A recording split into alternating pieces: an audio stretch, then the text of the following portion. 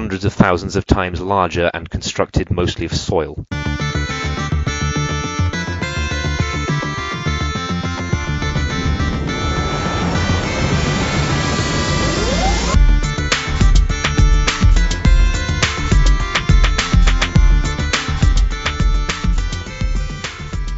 Welcome to House of Bards, a podcast about role-playing games, I guess.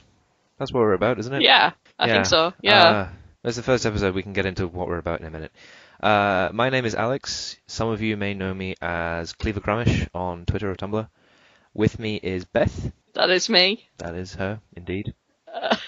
You may know me as Baroness Bamf on, I think, Tumblr and I think Twitter. I think I'm that on you're Twitter. both of those things in both of those places. Yeah. What are we going to be talking about? House of Bards is a podcast about shared narrative as a format of role-playing game focus, which is a very poncy thing to say. But the point is, like, you have all your different ways of playing games like Dungeons and Dragons, Pathfinder, Call of Cthulhu, Traveller. Help me out here, Beth.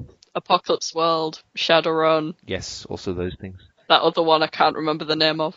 Many. Those are the things about which we are talking. So if anybody has come here either looking for a satirical take on successful television show House of Cards, or a podcast about William Shakespeare, I am afraid we are neither of those things. Oh man, just clones of William Shakespeare all living in the same house together with Kevin Spacey. William Shakespeare would probably be really, really into D&D. I think he would, yeah, actually. I can't remember if Kevin Spacey is one of the famous people who definitely is confirmed to play. I'm not sure he is, actually. I know Vin Diesel does. I know Vin Diesel, yeah. Of course Vin Diesel does. So this is the first episode, and we thought that for the first episode, we should run with the theme of in the beginning, of getting started. So what we intend to talk about is creating a world, creating a game setting from scratch for a DM, and for players, creating characters who are going to have in-depth narratives in those worlds. And I think that's really the sort of thing that we're going to go for with the whole shared narrative aspect. Like, there's probably going to be a point where we do treat this as like a sort of generalized RPG talk space, at least for a bit. I mean, I know that at some point when we run out of ideas, we will probably just do the here are all of my funny stories about RPGs episode. And that's fine. But I think the main focus is going to be on the kind of like D&D playing that somebody who's spent a lot of time doing like roleplay on Tumblr or via email or like message boards style like writing, like collaborative writing type roleplay. If somebody like that wants to try and make it a bit more mechanical, a bit more like an actual game, and they came with those expectations to D&D or a similar game, I think that's really what we're trying to cater to. Which is not to say that that is the only way to play, and it's not even to say that that's the only way that either of us play. I'm running two games at the moment, and one of them is very, very much like that. The other one is maybe still a bit lighter than you might expect from like a really hard-on old-school DM, but it's a good deal more brutal, and there's a lot more chance of characters dying in bullshit ways, really. But okay, yeah, so we're going to start with where to begin. And so for a bit of context, what we're going to be using as a reference point, at least as long as we're talking about D&D, this is not to say that we can't bring up other reference points, but I have a game setting that has existed for about a year. I think it's just over a year. Like I wrote the very first scenario, called Dawn Somber. And so most of my I don't want to say advice, like most of my stories about how I do this kind of thing is going to come from my experiences building that game world. And, you know, I've built one world, so some people might say, oh, this is a vision experience, you know, you've done it once. And I'm like, well, I want to do this now because I really like Dawn Somber. It fulfills a lot of the things that I want out of a fantasy role-playing setting. And I don't actually envision myself making another one in that same vein. I mean, obviously, if we completely change systems to something that has a different focus, so like you don't really create worlds for Call of Cthulhu, but Traveller, for instance, I would probably do a bit of world building in that.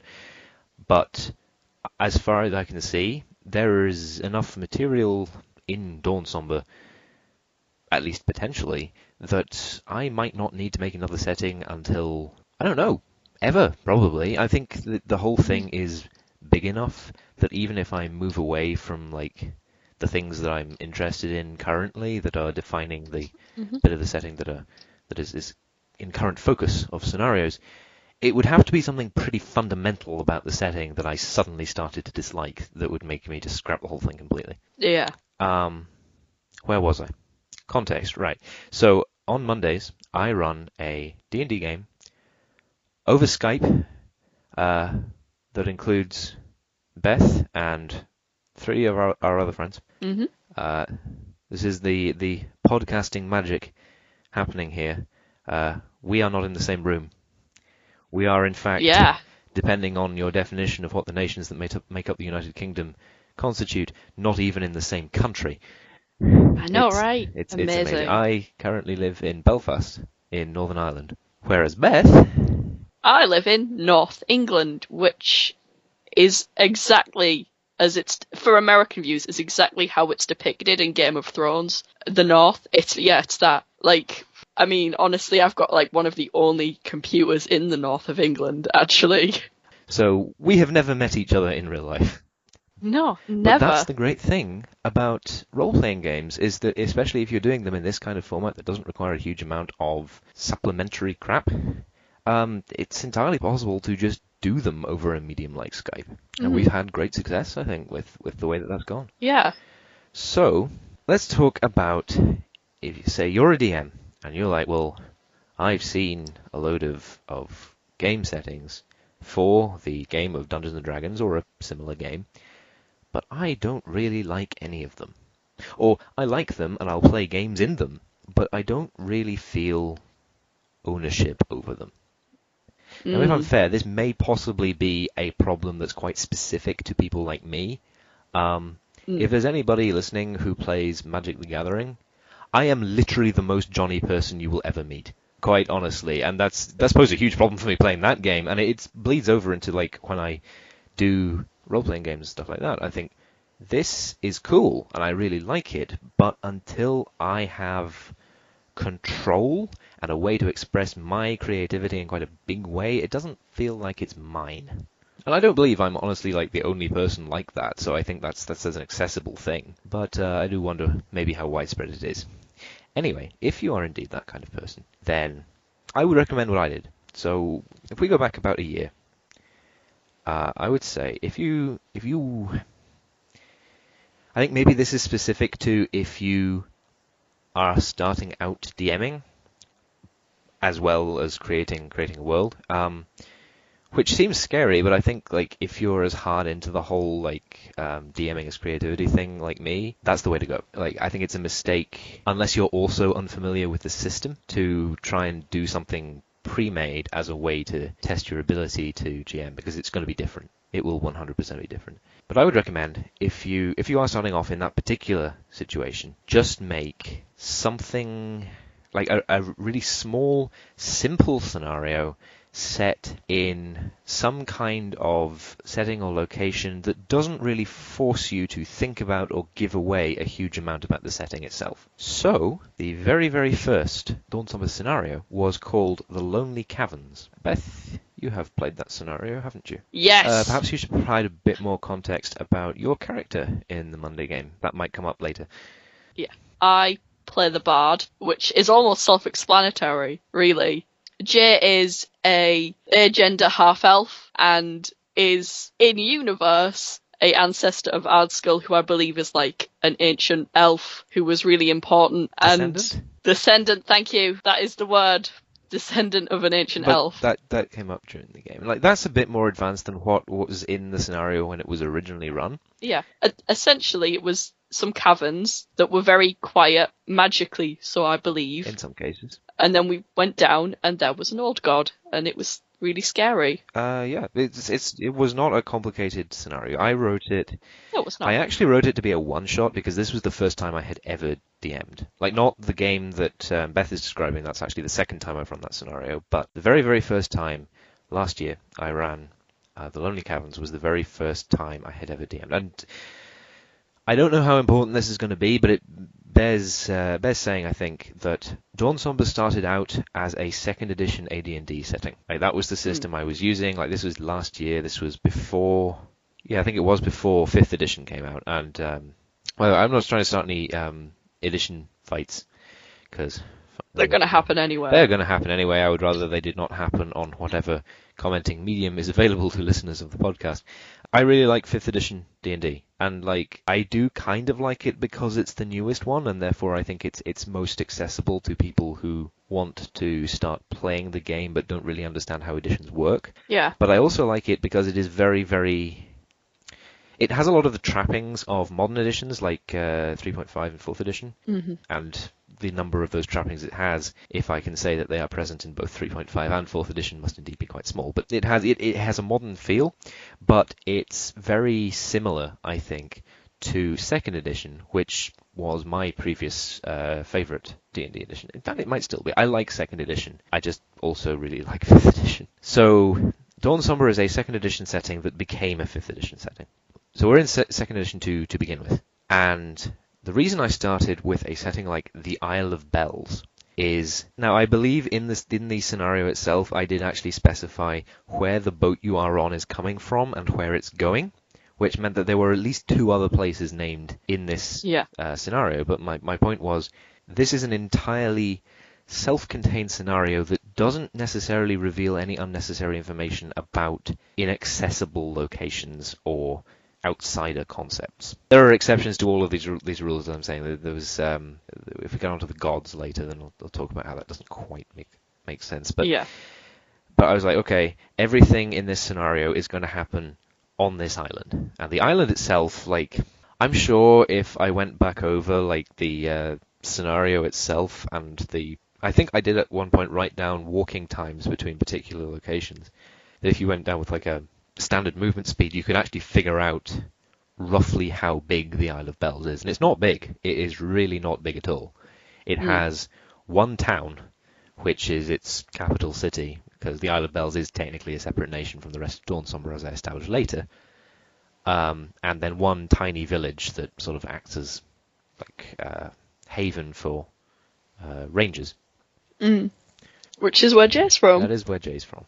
Yes, we decided that. The interesting thing about the Isle of Bells is that once it's sanctified in the setting, it becomes, like later when people are making characters, and you're like, well, where do you want to come from? Like, that is one of the viable options. Yeah. And the Isle of Bells, although it's mostly Elvish, people of all stripe live there. So it's not unreasonable to believe that pretty much any player character, with the particular exceptions of Dragonborn because they're a special case, and Tieflings because their major population centers are too far away, could conceivably live there. I think that's a really good idea. It doesn't have to be an island. Like, I thought island is best because as long as the boat that brought them refuses to leave, the island has the least potential for players to be difficult and try and wander off into areas of the setting that you haven't decided on yet. Yeah. Which was my original intention, because I was playing with a group of people who I knew weren't necessarily guaranteed to do that, but it would be on the table. I had done it before as part of that group, with another DM, so I was prepared for that. I don't know if I could have stopped them if they were really set on it. They might have tried to commandeer a boat. Swim it.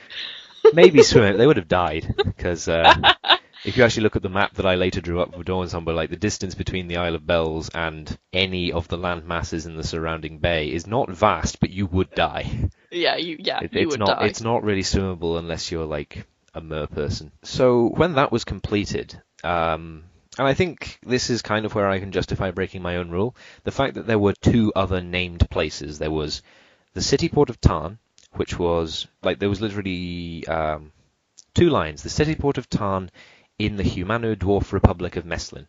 That was all the information that I gave about where your boat was going, and the Kingdom of Varash, which was all the information that I gave about where your boat was coming from. And I was like, okay, I have 2 countries here.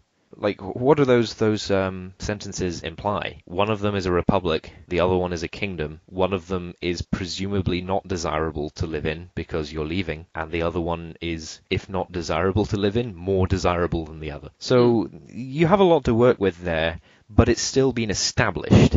I don't think it's necessary that you have to do that. I think it's entirely, like, if you just want to make your first scenario completely self-contained, and then just go, so what happens next? What happens if you go off in this direction? That's fine. And I did eventually start doing that because, you can't keep, like, dropping hints as to the next place. You kind of have to scatter it about a bit and just drop a lot of names if you're going to and leave it otherwise. So once you've done that, you have hooks that you can run with, or not, as the case may be. But you can expand out into what's outside this space. And this is a very good opportunity, I think, when you're running a campaign for the groups of people who we're talking about. If you can get this early on, I didn't. Like, this is the bit that does not come into my story. If you can just be like, you guys can go wherever you like, and I will build the world around you. Which is what I have started to do a bit with you folks. Because you went off in a weird direction that I wasn't expecting. Yeah. And I was like, oh, well, I have to put an endpoint on this quest, and that will involve, like, actually making somewhere for the endpoint to be. But if you can do that, that's a much better way, I think, of actually building the story. Because otherwise you run into the problem where even if you're not railroading the players while they're in a scenario, you're still kind of dictating where they can and can't go, and there comes a point where your justification for that is going to be contrived. Like, I was like, okay, I have ideas at least about where you can and can't go, because the boat service here is restricted, and you're, like, in the middle. Like, this is the stopover point. Like, yeah, that's what 17 is. So you have to go to Tarn, unless you're going to stay here, which is not advisable. But past that point, it's like, well, I can recommend where they go, but I can't keep, like, just saying, well, you're going to go to this place next and this place next. And I think I've had a lot more success with the Monday group than the Tuesday one in that respect. I think when you start to, like, widen out the setting, the thing that you have to think about is what kinds of stories do I want and not want to be viable in this setting. And I think that's not really like a role-playing thing. I think that's just... It's a personal thing, isn't it? It is a personal thing, but it's also just a case in, like, any kind of world building type writing. I know you've done a bit of that. Oh yeah. Yeah, and so, like, some examples. We had a bit of trouble with Becca's character, Marion. The characters' names are going to come up in the podcast eventually, so we'll. Marion is a pirate who is very, very against slavery, which is not a bad thing to be against. It's a very good thing to be against. It's just not an incredibly, like, I don't want to say in Dawn Somber slavery doesn't happen, because it does, but there isn't really any political entity that institutionalizes it. Like, there's no country where either slavery is legal or they turn a blind eye to it or it's really prolific or anything like that. That just doesn't happen.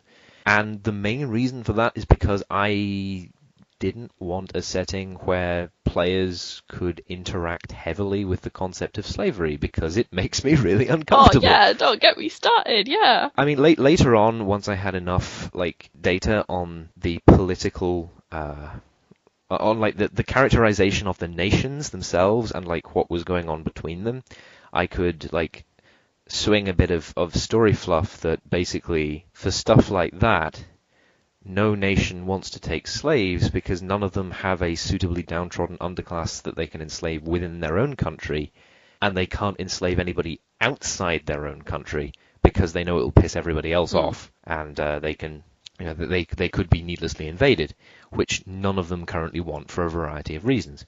But the main reason is because I don't really want my setting to support stories about slavery. And I don't really follow the logic that just because it's like a high fantasy kind of Medi-Europe setting, it has to have some kind of support for at least proto-slavery. Yeah. And there are actually quite a lot of things that argument is made for that I don't really think... I think if we ever do an episode on technology... or possibly religion. This concept actually in Dawn Somber specifically fits into quite a lot of categories. I will talk about a lot of things that are considered anachronistic, which is first of all complete BS if you're talking about like a fantasy world, but I get what people mean is like what can the verisimilitude support? Actually quite a lot more than you would expect, and also just quite a lot more than you would expect because you do not know history as well as you think you do. Yeah. There were a lot of things that were in fact invented or thought of a lot earlier than you think they were. Especially if you're going to like venture outside like Western Europe for your inspiration. Yeah. Or even like in the case of some things like not even outside Western Europe, you just have to look in a slightly different time period to where you were originally thinking of. Yeah. But anyway, the other trope that I really didn't want was this one is kind of difficult to explain. I didn't want an old, like an ancient, forgotten and misunderstood civilization. Yeah. In Dawn Somber, there are really, really old civilizations. Like there's the abandoned Mountain of the Dwarf Lords, and the elves are, hundreds and thousands of years older than everybody else. But like, those cultures still exist. They're still around, and they're still politically relevant. Mm-hmm. Which means that none of the secrets stuff, like some of the stuff relating to the old magic, which is slightly a special case, but like there's no Dwemer ruins, that kind of thing. Also, the setting contains no drow, because drow skeeve me the hell out. Mm-hmm. I don't like... See, every time they come out with a new edition, like, Wizards tries to make drow not a problematic concept. Yeah, they try to make them and they keep less failing creepy, yeah. because, like, well, it's not even that they're creepy. No, it's like the whole, like, fair elves are good, dark elves live underground and eat people and worship spider goddesses and are just generally, like, unbelievably evil. Yeah, like. And I'm like, there's only so far you can, like, remove this fantasy concept from the obvious, like. And they keep twisting it. Well, yeah, they keep twisting it to even the point where, like, even though it obviously wasn't intentional, yeah, they just keep doing it. Yeah. and it's like I don't like drow. Yeah. I also don't like the Underdark. That's the other thing. No, I don't like I like drow, but I don't like the Underdark. That's A lot of D&D settings have an Underdark, so that was one of the things. I think another thing is, don't be afraid to break with convention and put your foot down. Yeah. And it's as much deciding what is generally in a setting that you don't want in your setting, as it is deciding what you do. My friend who actually runs the Tuesday game is like alternate weeks. Like I will run my game and then he will run his, and we sort of interlace them that way, which works okay. His game is actually set in ancient Greece. Mm. He was like, okay, this is ancient Greece, as myth would have it, so you have to be humans. You can be either kind of human, because in 5th edition you can be like a human or a meta-human or altered human. It's like you choose whether you get +1 to all your stats or you get like an extra feat or something. Yeah. I knew at the time when I made the character to everybody who was just like clutched at their chest the idea that I might be playing this game when I don't know. I had the book available, but he was just like, okay, we're just gonna do like mono humans because that makes sense in this setting. And I'm like, that's totally cool. Yeah.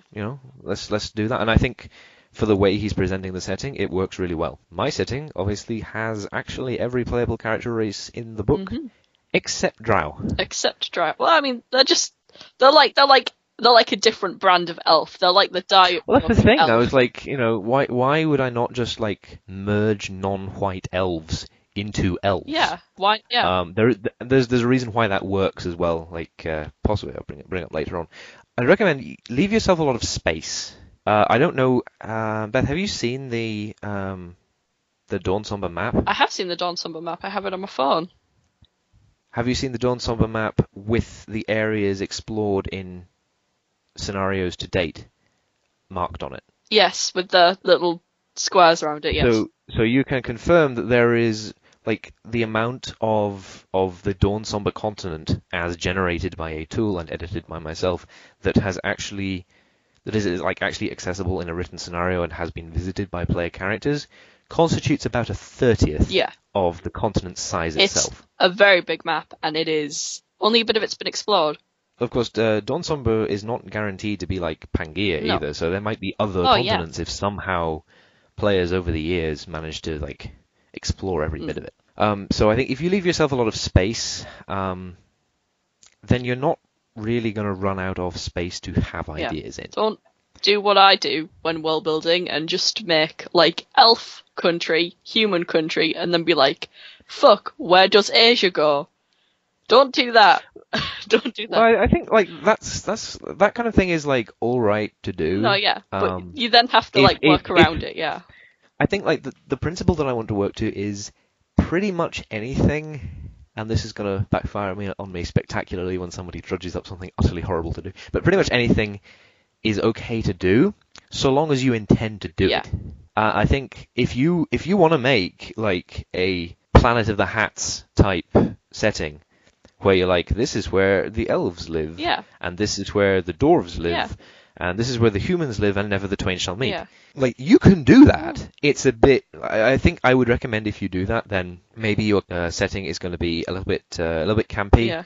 and a little bit like it's not going to go into like heavy politics and stuff. Please, I don't think that's a good idea to do in that particular kind of setting. I think there's a much happier kind of setting that you want to run there that just simplifies things down, and that can be enjoyable for a lot of people. I'm not gonna knock that. I think like the alternative is like you have a bunch of different countries, and each of those countries has a normal like racial distribution, which is what Pillars of Eternity, the recent Baldur's Gate alike. Yeah.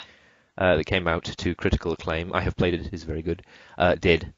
And of course, the downside to that is that a player has to very early on be very invested in and understanding of the setting itself to actually like. That was the problem that I had with Pillars of Eternity. I think like if I played the game a bit more, I would probably learn like what all the different nations were about and what their hat was, because it evidently wasn't this particular race live here. Yeah.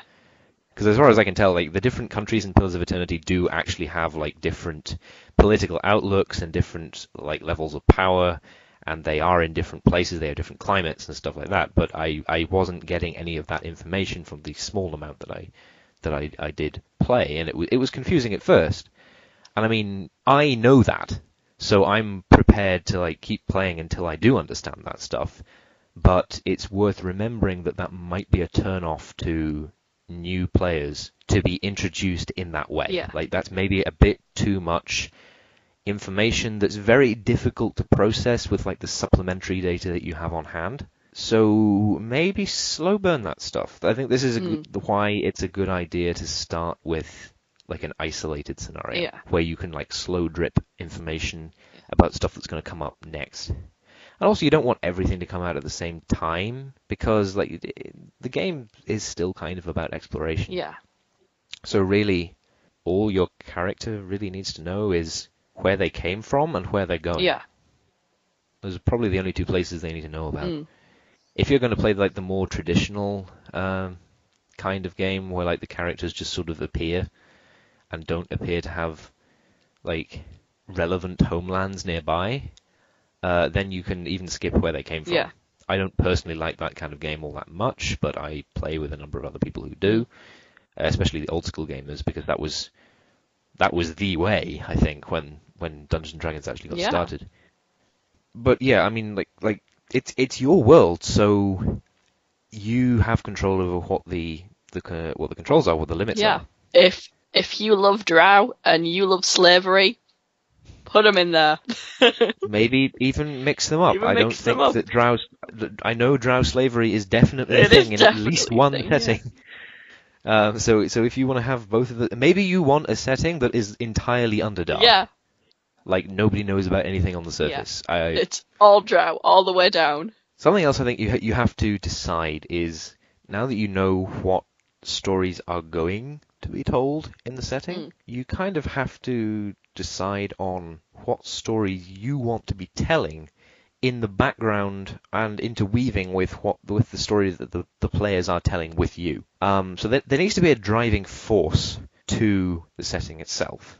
Dawn Somber has quite a few. But probably the most prominent one is... Old magic? I should be clear about this. I am not saying include a Deo Ex Machina MacGuffin that just solves every problem you don't want to deal with. I feel that, like, in terms of bits of the setting that it just sort of, like, patches over, the old magic is used very sparingly. Oh, yeah. But it's still, like, this source of mystery. Yeah, absolutely, yeah.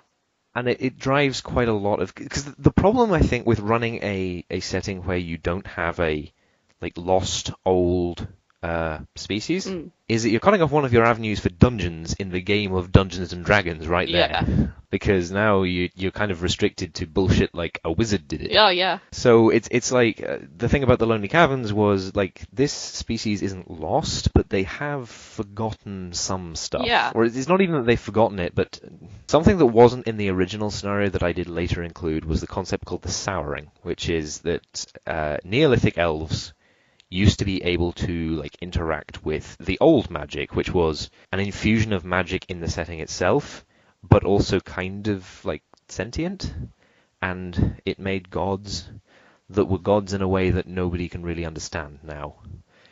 It was kind of like they were eldritch horrors, but also that they were sort of like semi-existent, and they were all this just big blob that had different intelligences at different nodes in itself.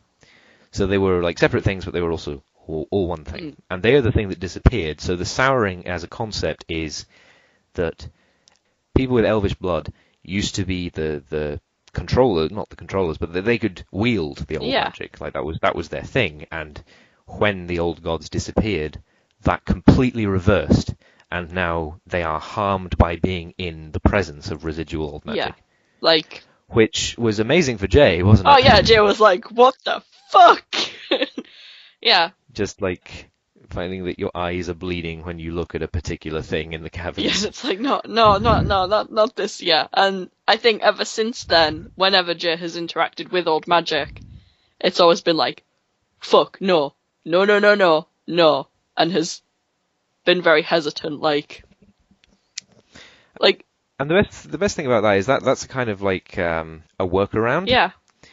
But I think that the best thing, and this applies to all writing, once you've worked a bullshit workaround into your setting, that is canon. Yeah. So you can do things with it that don't necessarily have anything to do with the original bullshit workaround. Oh, yeah. So the Souring is like a great concept, both for signaling when something important is going to happen if it involves old magic. If there is an elven member of the party, then they're like, I don't like this thing. Yeah.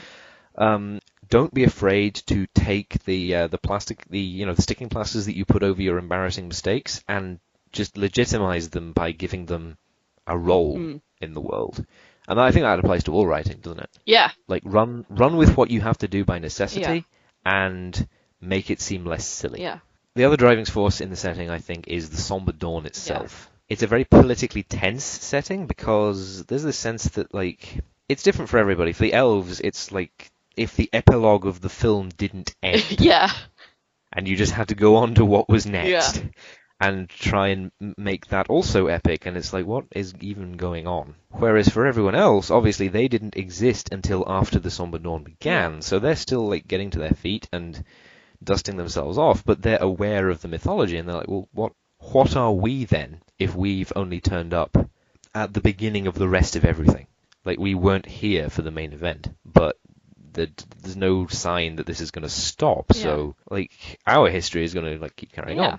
And I think that is a very good motivator for macro plot. Absolutely, yeah. Because it puts a lot of tension between the different nations and between the different races. And it also means that it's a setting in which things can happen, and it doesn't necessarily feel cliched or trite. It's like people haven't seen a lot of this stuff before, and sometimes, if I've bothered to provide the mythology, you can even see when a certain concept entered the world, like dragons. Yes. I have some other stuff for DMs here, but like, do you want to talk about characters for a bit? Absolutely, yeah. I think when you're first making a character, if it's your first one or your 100th one, you don't necessarily need an amazing backstory, because I think it's less that you need an amazing backstory right from the get-go, as you need the tools to make an amazing backstory. Yeah. I think, and that's always going to come with the DM, and the DM will be able to point you in good directions. What you really need for a character is a personality, which, to be honest, the Dungeons and Dragons player handbook starts you off pretty well with that. 5th edition is really, really good for that, actually. Yeah. It is, yeah. And, I have great fun of just putting random classes together and putting the random backgrounds together. Baker Barbarian, for example. That is a background you can have. You can be a guild master and a barbarian. And I think that that's wonderful. You can be very traditional. Other than that, you can be like, scholar wizard. Works very well. You don't necessarily always have to come up with something original and different, as long as you have a good personality of a character. I very much like the dramatic side of the role-playing experience. Like, I am a drama kid. I didn't take it to A-level. I didn't take drama to A-level either. No. And I've always been incredibly dramatic in that sense. So D&D is a really good outlet for that, because D&D is, the way we play it, essentially improv. Oh yeah, it is, yeah. Like, that's what it is. So that is really all you need in a character. You need something that informs how your character will react to things. Yeah. I think in terms of making a character, if you're going to make a character who is going to exist in a DM-created world, then the DM has a vision for their world. Yeah. And it's hard to explain this in a way that's not like, you should feel the DM's ego by going along with you should play the character that you want to play. Absolutely, yeah. But you should work with the DM to try and find out how will that character fit into this setting. Mm-hmm. And as an advice for the DM, I would say you can be a lot more lenient about this than you think. Yeah. Because I ran into a problem with a player character recently, that the player wanted to create essentially Don Quixote, but a halfling. Right. And of course, the problem with Don Quixote is that most of his values come from chivalry, the concept of chivalry. And I was like, well, mate, this character doesn't exist. But also the thing about Don Quixote is, like, he is not sane. Yeah. That is kind of the point of the story. So I'm like, as long as this concept has existed, however briefly, somewhere in the giant 30 complete total scenarios capacities size of Dawnsomber, this character conceivably could have heard about it and could have devoted himself to it. And if I say yes to that, then we'll probably have this really fun game. Absolutely, yeah. Where this character gets to bounce off the other characters. Yeah. And I think that is the number one principle. If you're going to go down the road of having a shared narrative that is built by you and your players, it is entirely acceptable for you to BS something to keep the fun of the game alive. Absolutely, yeah. Something that I have been not mentioning a super huge amount, but I'm fairly certain the players know, is that it's kind of difficult for their characters to die. Yeah. And I would not recommend that for every single game of D&D or whatever that you play. I think in the other game, in the Tuesday game, that would probably not really work very well. But what I've found is I really like the characters that you and Becca and Jordan and Matt have come up with. I really like the way that those characters interact with each other and the way that those characters share the experience of exploring the world. I personally believe that if one of those characters, or if any non-total party kill of a number of those characters were to die and be replaced with another character, we're essentially rolling the dice on ruining the fun. Absolutely, yeah. And because I, as the DM, this is the thing, this is the number one principle I want to get down. You, as the DM, are the controller of the setting, but you are also a participant in what is fun about the game. Yeah. So I think if you look at what your game has become, and you totally think, okay, the fun of this game is coming from the interplay between the characters, I will 100% support you in BSing things just so that those characters don't die in bullshit ways. No, a few sessions ago, that Dryad absolutely was going to kill me, and I knew that you were like, I do not want this Dryad to kill this character. The thing about Beth, the character, not me, not you, is actually she was not going to kill you. She was just trying to, threaten you. Right. I mean, she could have fought you, but Beth is not particularly, No, yeah. Also, for those listening to the podcast, I promise this character was called Beth before I started playing with Beth.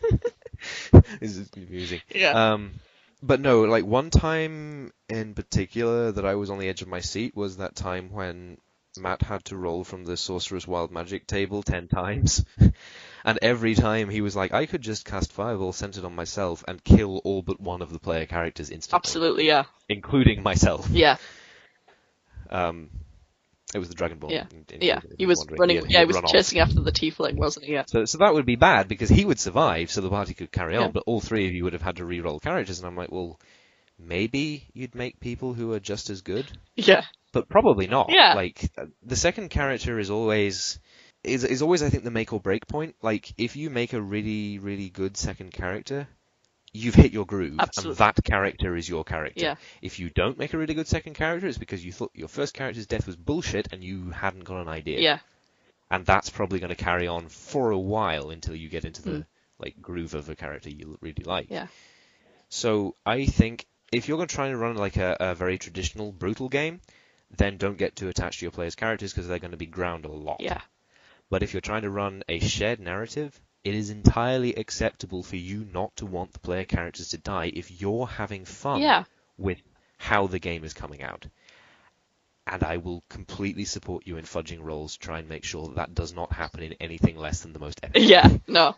Like, I'm sure if one of us does die, it will be really poignant. It will be absolutely heartbreaking. It's going to be Silas. It will be... Like, let's get that down now. The most likely character to die, probably by his own actions, is Silas. Yeah, no. There is always the chance that like Balasar is going to say something really inflammatory to an elf and get executed, but that's probably not going to happen. mean, it's going to be Silas. I'm surprised the guy hasn't blown himself up. I know. There was that session where I blew down the house. Silas set off his magic. I was saying we are all going to die here. Like at least three of us. Like at least one of us is going to die. And I think there was another situation with Galliena, and I was like, we're all going to die here. Like, Balthazar might make it out alive, and then there was that moment where Balthazar Galliena should have killed all of them. Yeah. So I think that is the warning I want to give to the like open plan kind of role playing. If you put in like long-term plot hooks, be prepared for what's going to happen if the players do not understand the significance of that plot hook and decide to follow it before they're ready to tackle the threat on the other end. To be fair, you know, like, you gave us fair warning. A druid came down, warned us, like, no, do not go there. And then we all went, we're still going there, right? And Marion was like, yeah, we're still going there. And we went there. I feel like that you just allowed, like, Marion is actually the captain. You just decided that Becca was going to make that decision for all of you. Yeah. Which is a fair way to play. Well, I mean, you know, she's our Commander Shepard, so of course she makes all the decisions. Oh, evidently. But yeah, I think you should be prepared for that. Obviously, if you're going to run a meat grindy game, then probably one warning will be sufficient, because then, hey, you warned them. Yeah. If you don't want these characters to die, then possibly think before they get there about what you can do to make sure that, like, they don't all die, but also this threat doesn't just get completely anticlimactically defeated, or whatever. As it is, I don't think I handled it the best way. I would probably be a bit more prepared if that happened again, because I'd then know that it can actually happen. Yes.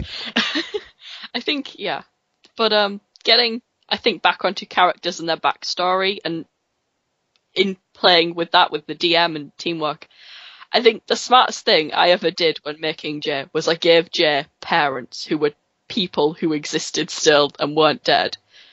But you gave Jay parents who were very loosely defined, and you gave me license to like actually have a say in who they were. You had some like thing. You were sure that. I think possibly we should like go into a primer on who Jay's parents are if we're going to use Jay as an example. Absolutely, yeah. So Jay is a half-elf? Jay is a half-elf. Jay has an elvish father and a human mother. Yeah. Jay's dad is called Perrin, and he is a ranger on the Isle of Bells. Tell us about Perrin, Beth. Perrin is, I guess he's kind of a youngish elf, if that makes sense. He's kind of, you know, like, youngish in terms of, you know, elf terms. And he had this kid with this pirate, Wanda. Wanda, I mean, she has an elf boy fetish, right? That was, like... That was how you pitched it to me, that, like, Wanda is essentially the he has a girl in every port trope, but reversed. Yeah, but reversed with Like, she'll come back 9 months later and just be like, this is for you. this is for you. And This is just, a like, baby. leave this I elf know. boy just holding a baby.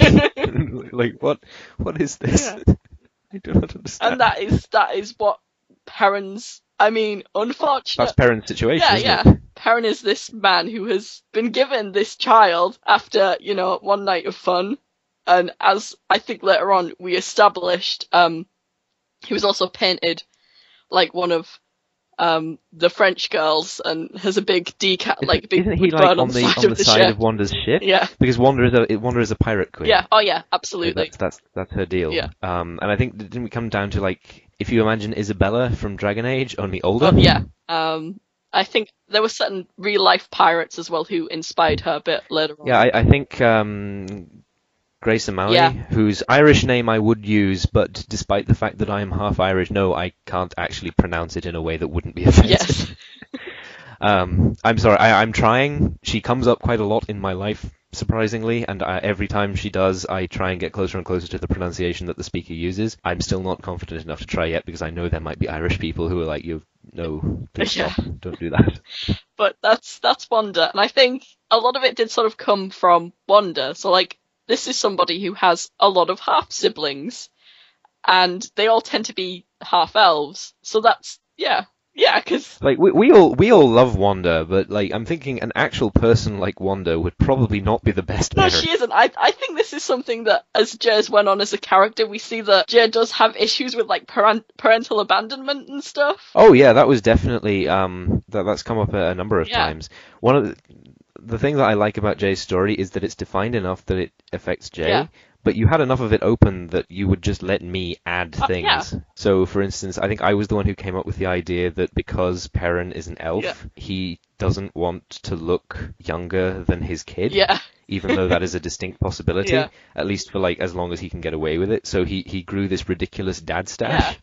If you look up an image of the dad from Twilight and imagine him like blonde and with pointy ears, that is what I see when I think of Perrin. Yeah, no, I think originally Perrin started off ginger, but I decided actually that Wanda should be the ginger parent, and actually Perrin is blonde. That's what happened basically. But yeah. Yeah, it's and then you have Wanda. And the thing about Wanda is that like I made Perrin like appear on the Isle of Bells where he should be, because I was like, okay, I've been given this character. I think it would be really cool if Perrin were to turn up and just like IDM Perrin talking to Jay, because then we'll get some quality role playing going on. Where like obviously this is a character who Beth knows of but has never met, but Jay obviously does know because it's Jay's dad.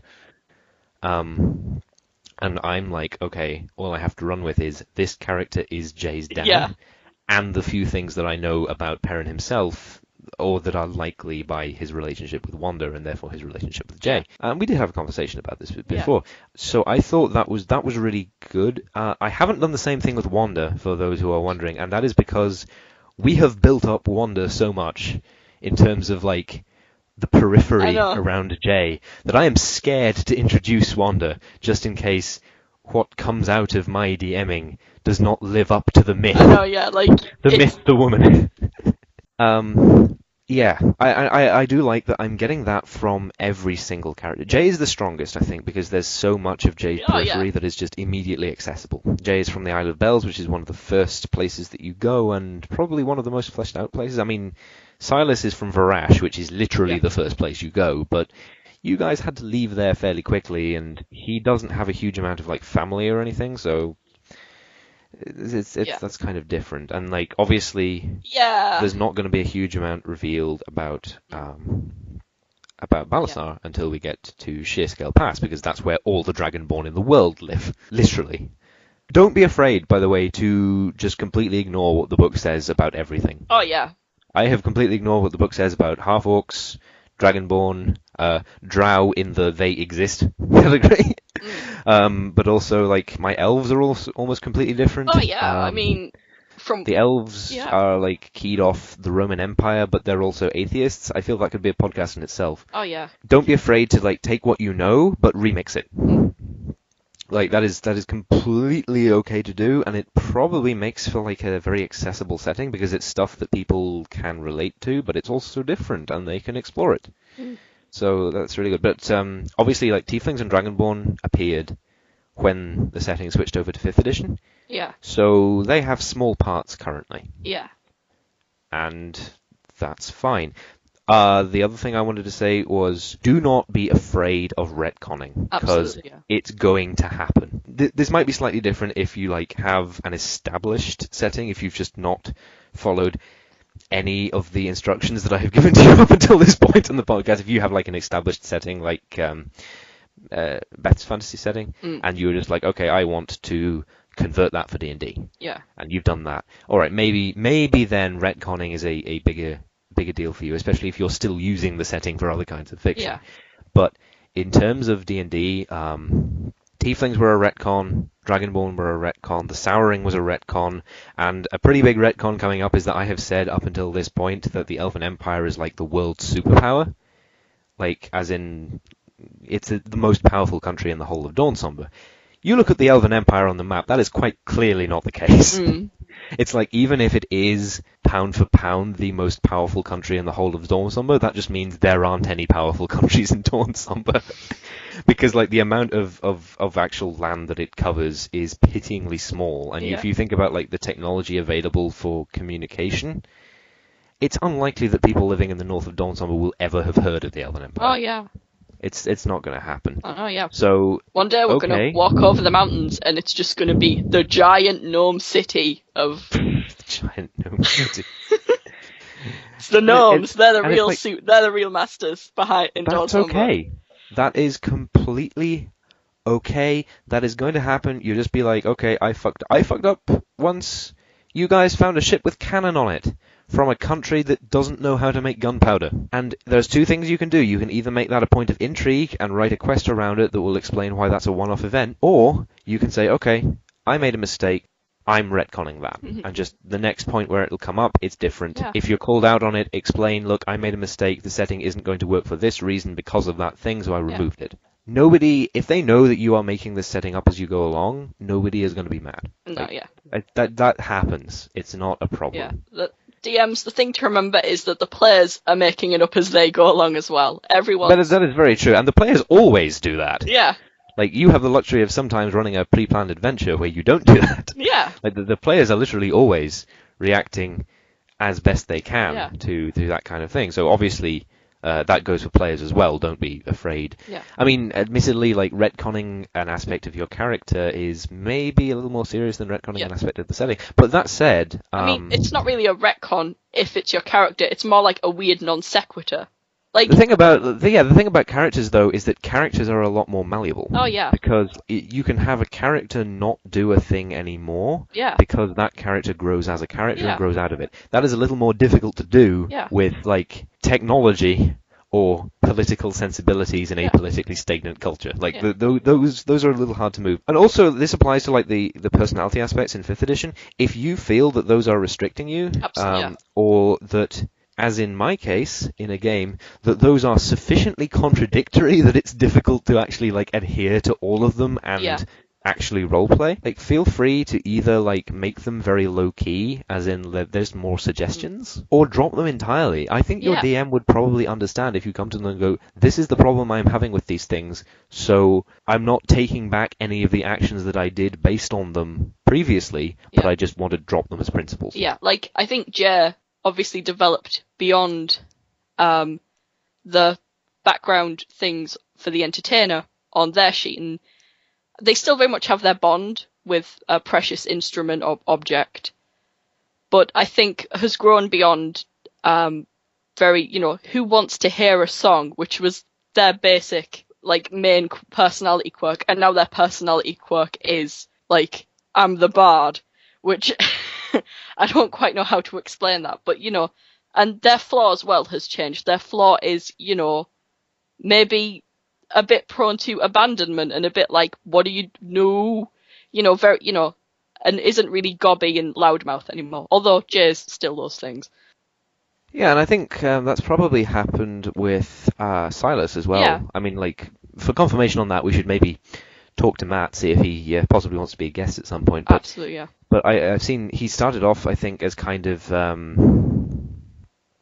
very ambitious, based on the bad situation that he was in. Yeah. Like he started off like, I'm gonna prove that I'm more than the mistakes that I make, because I've made this mistake that caused me to go into prison. And then like suddenly you get to Tarn. Well, not even suddenly, like progressively you get into Tarn, and suddenly his entire like deal is come along everybody, it's Dadaist poor decision time, which is incredibly fun. Was that really how Silas started out? Well, I'm in the way that Matt I explained the can't character believe to me, the way Matt explained the character to me was like Silas starts out as like he's in prison because. Rewind a bit. The very, very first chronological, because the thing is, the Lonely Caverns is a level 3 adventure, which meant that I had always presumed there's one that comes before that I just haven't written. Yeah. And that will be the level 1 one that goes up to level 3, and of course it will be set in Varash because that's where the characters are coming from. Yeah. So I wrote The Prison of Pit Splinter Yeah. for a 24-hour event at my local game club. And it's great as well. That situation is great for developing a character, because we knew ahead of time, okay, we've started off in prison. So yeah, but you also knew this is a corrupt country. Like the best thing about it is this is a really corrupt country controlled by mafia. Yeah. So you do not necessarily have to have been a bad person to go to prison. No. So you can be any kind of person to get into the prison of Pit Splinter. Yeah. So it's kind of a good blank slate. And Bethesda do this all the time, and people have called them out on it. It's like a tradition in the Elder Scrolls now, isn't it? That you're always in prison at the beginning. Yeah. And that's because it's like as soon as you get out. I mean, I know this is kind of like metatextual and symbolic, but it's kind of like here is a brand new start, and all you had in there is the fundamentals of yourself as a person. Yeah. So everything else that happens from here is a clean slate. And I know that Silas's was he'd accidentally killed his lord because he was a jester. Yeah. And it wasn't necessarily that he wanted to atone for that because he didn't like the lord, but it was like he wanted to show that he was more than the value of his mistakes and that he could do good things. Yeah. And now, I mean, he possibly still does believe that. But we he just also... we need Matt on this podcast. Yeah, but I think both of us are going to fail at describing Silas properly without Matt on the podcast. Yeah.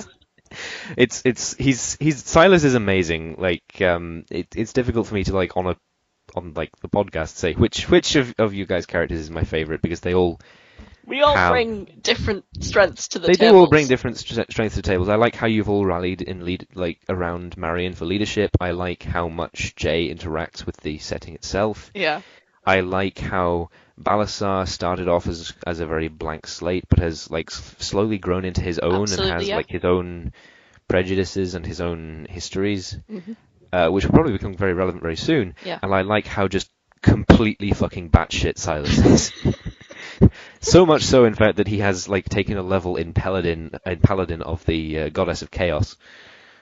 Absolutely. Having encountered her in the third scenario. Yeah. Yeah, characters can grow and change a lot more than settings. Settings can also grow and change, but it tends to take longer. Yeah. Because you've got to like have the shift. Because this is the thing. Like I've been trying to keep track of time in the campaign. And you guys started off in like the height of summer, and it's getting to be winter now. Like we've not even gone through half a year yet. Yeah. So that is really not a huge amount of time for something fundamental to change about a country. So if you need it changed now, it is entirely okay to just say, look, I fucked up. Yeah. This doesn't make any sense. If I allow it to propagate, it's going to mess up the setting. I made a mistake. That is completely okay. Yeah. But yeah, when it comes to characters, very much like with Silas, the more you play a character, the better you get to know them, and the better you will play them, and the decisions that they make will be, very much their own. And eventually the character becomes a part of you. I think in terms of making characters, it's going to go best if the DM is coming up with a setting and you are coming up with a character, then you're essentially making a contract to write a story together. Yeah. And don't be prepared to dig your heels in when you're talking to a DM and say, this is the kind of character that I want to make. Yeah. Because, I mean, obviously, me saying that as a DM, I'm, like, asking people to make trouble for me, but, like, it's got to be fun for you as well. Yeah. And if that's the character that you want to make, then we should try and find a way to make that work. Like, maybe both of us are going to have to make compromises if the character really, really doesn't fit into the setting. Absolutely. But, Yeah. we can do it. It's going to happen. And DMs, if you want to have a fun experience with a group of players who are going to be, well, in the case of our group setup, like 4/5 of a collective story writing team, it is within your best interest to allow them to make the kind of character that they want to make, and to be interested in their reasons for making that character. And that's why you should really work with them to try and find a way for that character to fit into the setting you have. And sometimes that is difficult, but I've actually seen other DMs who are completely willing to do that, because either they think the character concept would be cool, or they know enough about that player to think the best fun is going to come out of this game if, however much we have to transform it to make it work, you are allowed to play the kind of character that you are suggesting you be allowed to play. I know you well enough to know that you play that kind of character really well. Yeah. And this is the thing, if you take anything away from this particular episode of the podcast, what I want to make clear is you as the DM and you as the player are both participants in this sort of group venture. Yeah. Mm-hmm. And that's the thing. There's a lot of old school paraphernalia for DMs that plays on the idea of the DM being the mystic controller of all the power, and who has all the control. And there's I know that Gary Gygax at least wrote some screed about how it is within the DM's best interest to ensure that players never read the DMG, and if this is unavoidable, should never demonstrate that they have read the DMG. And if you actually look at that quote in context, it makes sense in what he's talking about. But I'm I don't like that relationship very much in terms of I think that kind of thing works much better for meat grinder type, very old school type games. I think in I don't want to say modern because that implies that it outmodes the other kind of game, but in the kind of game that we like, that we've made this podcast for, you are all playing characters. It's just that for one of you, the character that you're playing is hundreds of thousands of times larger and constructed mostly of soil, and also has a number of other characters standing on top of it. Yeah, I mean, it's not. Yeah, it's like you're all making the story together. That is the relationship that you are having with your players. The players and the relationship between the DM, it's very much a symbiotic relationship. Yeah, it's like you are controlling monsters that could kill these players' characters, but that does not mean that you are their enemy. The enemy of the players. You are constructing the narrative the same, just as much as the players are. Yeah, you. And I think in this case, that is why I said that I don't think it's wrong. Yeah. For a DM to identify where the fun is coming from in a game and keep that fun going. Yeah, do what they can to protect that fun, even if that means pulling some BS to make sure player characters don't die in a anticlimactic way. Yeah. That is cool. We are very open to perhaps what some might call airy-fairy forms of roleplay here. Yeah. That is what the House of Bards is about. Yeah. If that's that's our first episode, I think if we want to end on anything for our first episode, that is the mission statement of the House of Bards. Yeah. And if you're prepared to come along for the ride with us on the airy-fairy train of shared narrative role-playing, where the DM can pull a whole load of BS to make sure that the party continues, then I think you're going to fit in just fine here. It's going to work. Yeah.